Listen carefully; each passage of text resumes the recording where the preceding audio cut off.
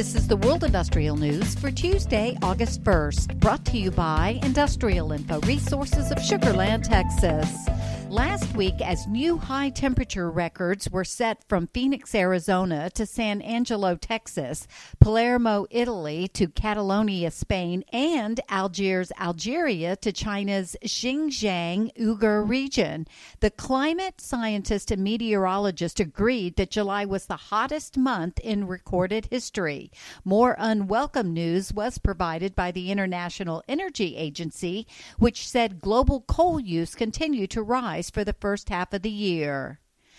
Exxon Mobil Corporation recently highlighted its gains in carbon capture and storage potential in its second quarter earnings report, an emerging trend that's been met with controversy over whether that effort is truly part of the energy transition. Executives with United States Steel Corporation recently discussed the progress of key projects, including a non-grain-oriented electrical steel line, a new mini mill, and galvanizing line. The company expects to maintain its capital expenditures of $2.5 billion for 2023, but is projecting a lower spend for 2024.